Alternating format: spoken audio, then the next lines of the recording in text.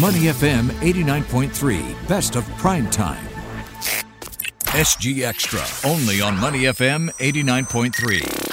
Well, all flexible work arrangements continue to rise due to restrictions from the pandemic. An Owl Labs study has found that 16% of companies in the world are fully remote this year. I think that's quite impressive. With the Great Resignation, employees have displayed, of course, their strong preference to keep their flexible and remote work arrangements. However, the high global inflation levels have led to measures resulting in a possible recession, and many companies are starting to lay off their workers. The situation may take a turn in regard to remote work arrangements. Those who prefer their workers to work in the office might then say, hey, the recession is here.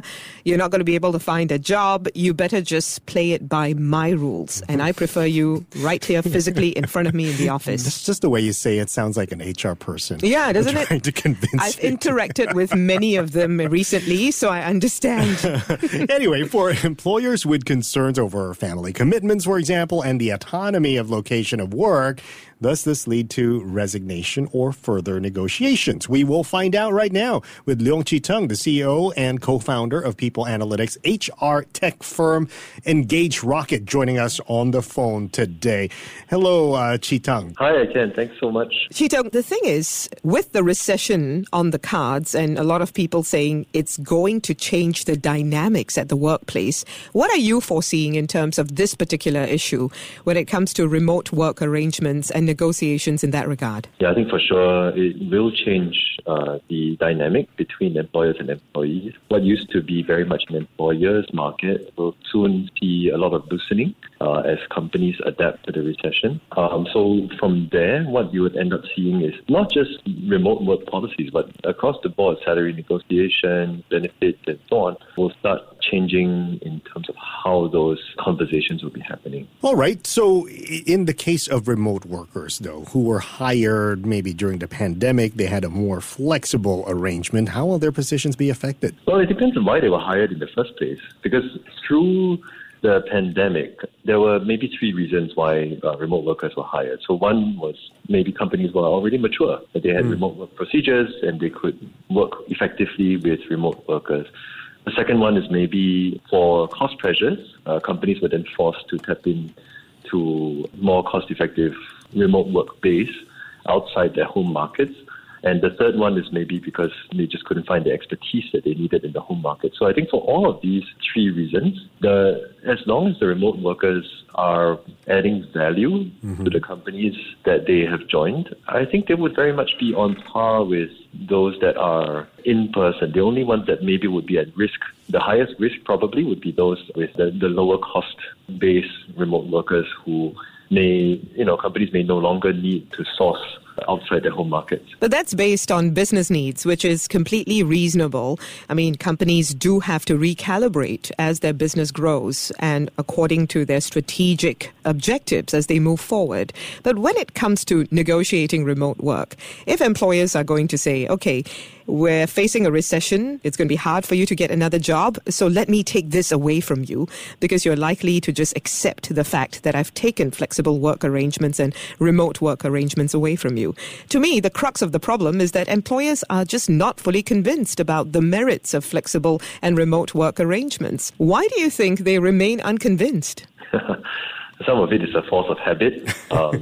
Some of it has some merit. Sometimes as employers, we may be blind to some of the benefits of remote work and focus more on that face time, needing to be in the office. But some of it is valid, right? Because you do want to be a part of a team. You want to feel that sense of belonging that comes with the human friendships that you actually do make when you're in person, which is very hard to replicate when you're remote. The question is just a question of degree, right? Whether you want to go back fully 100%, or whether you want to scale it back in some measure.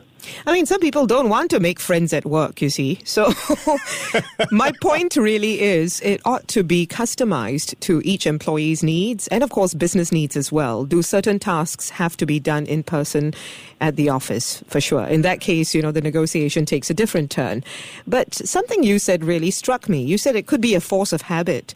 We've had 2 years of COVID-19 and people working remotely. Isn't 2 years enough to form new habits?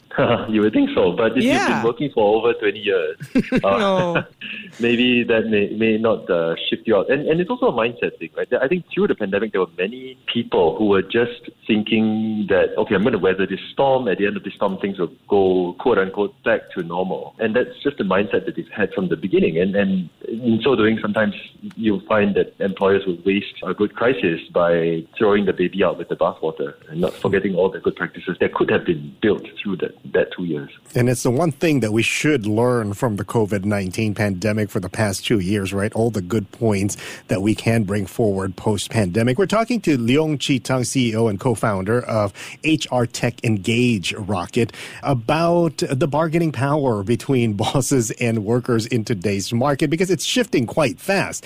Just a few months ago, we were talking about hybrid working and flexible working, and now we're talking that a recession is looming, so the bargaining power is, again, shifting towards the employer instead of the employee market. So how should we approach and maneuver this, Chi Tang, if we are, for people out there who are looking for a job or in between jobs? So I would say that if you're looking for jobs or in between jobs, it doesn't really change. You have to, first of all, value your own contribution. Whatever, you have to have that trust and belief in yourself, right, that you bring value to the table. And then secondly, when you do talk to your employers, understanding whether or not there is a good fit between the role and the culture with your own professional expectations and sometimes personal preferences as well. So I think pandemic, recession or not, these are all fundamental things that candidates need to be thinking about. And at some point you have to make a decision, right? So Elon Musk recently has said all employees at Tesla need to work from the office at least 40 hours a week. And you then have to decide, like, do I want to work for a leader that demands that but could potentially change the world, or do I value other things in my life? And then that's something that for each candidate is going to be different. Chi Tang, the thing is, in Singapore, the Ministry of Manpower says its focus is to guide employers and staff and provide resources to help them implement work from home and flexible work arrangements. So they're not going to legislate this, but they will play an advisory role with guidelines. We also have an Alliance for Action on Work-Life Harmony, and they're helping out. But in light of updated work from office and work from home policies, how should leaders be reviewing and future-proofing their initiatives and policies?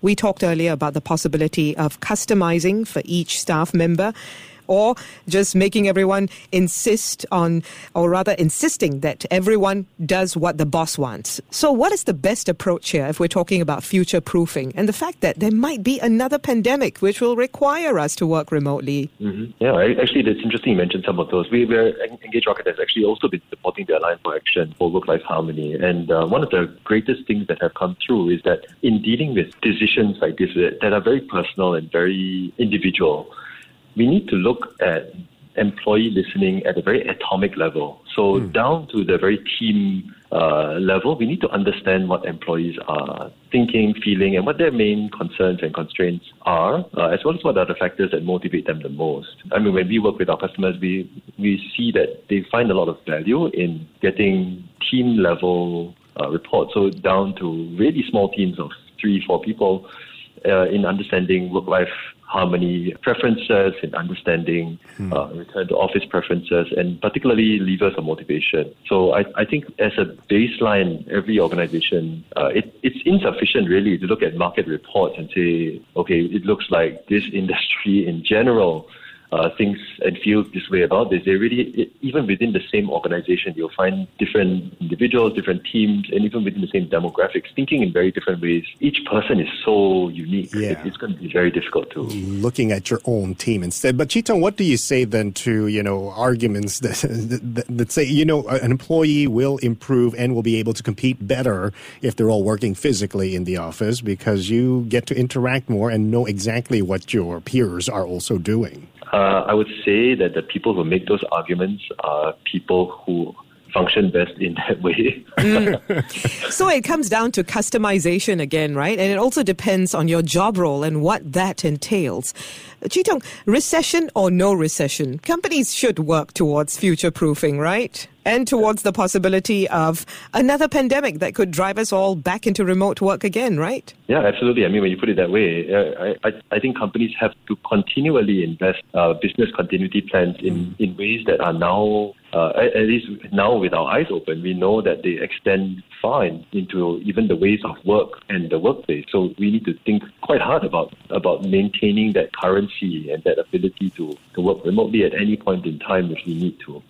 And do it all the time so that when the occasion actually arises, you're not panicking. Thank you so much, Chee Tong. Leong Chee Tong, CEO and co-founder of People Analytics at HR tech firm Engage Rocket. Thanks for joining us today, Chee Tong. Thanks very much for having me. To listen to more great interviews, download our podcasts at moneyfm893.sg or download our audio app. That's AWEDIO.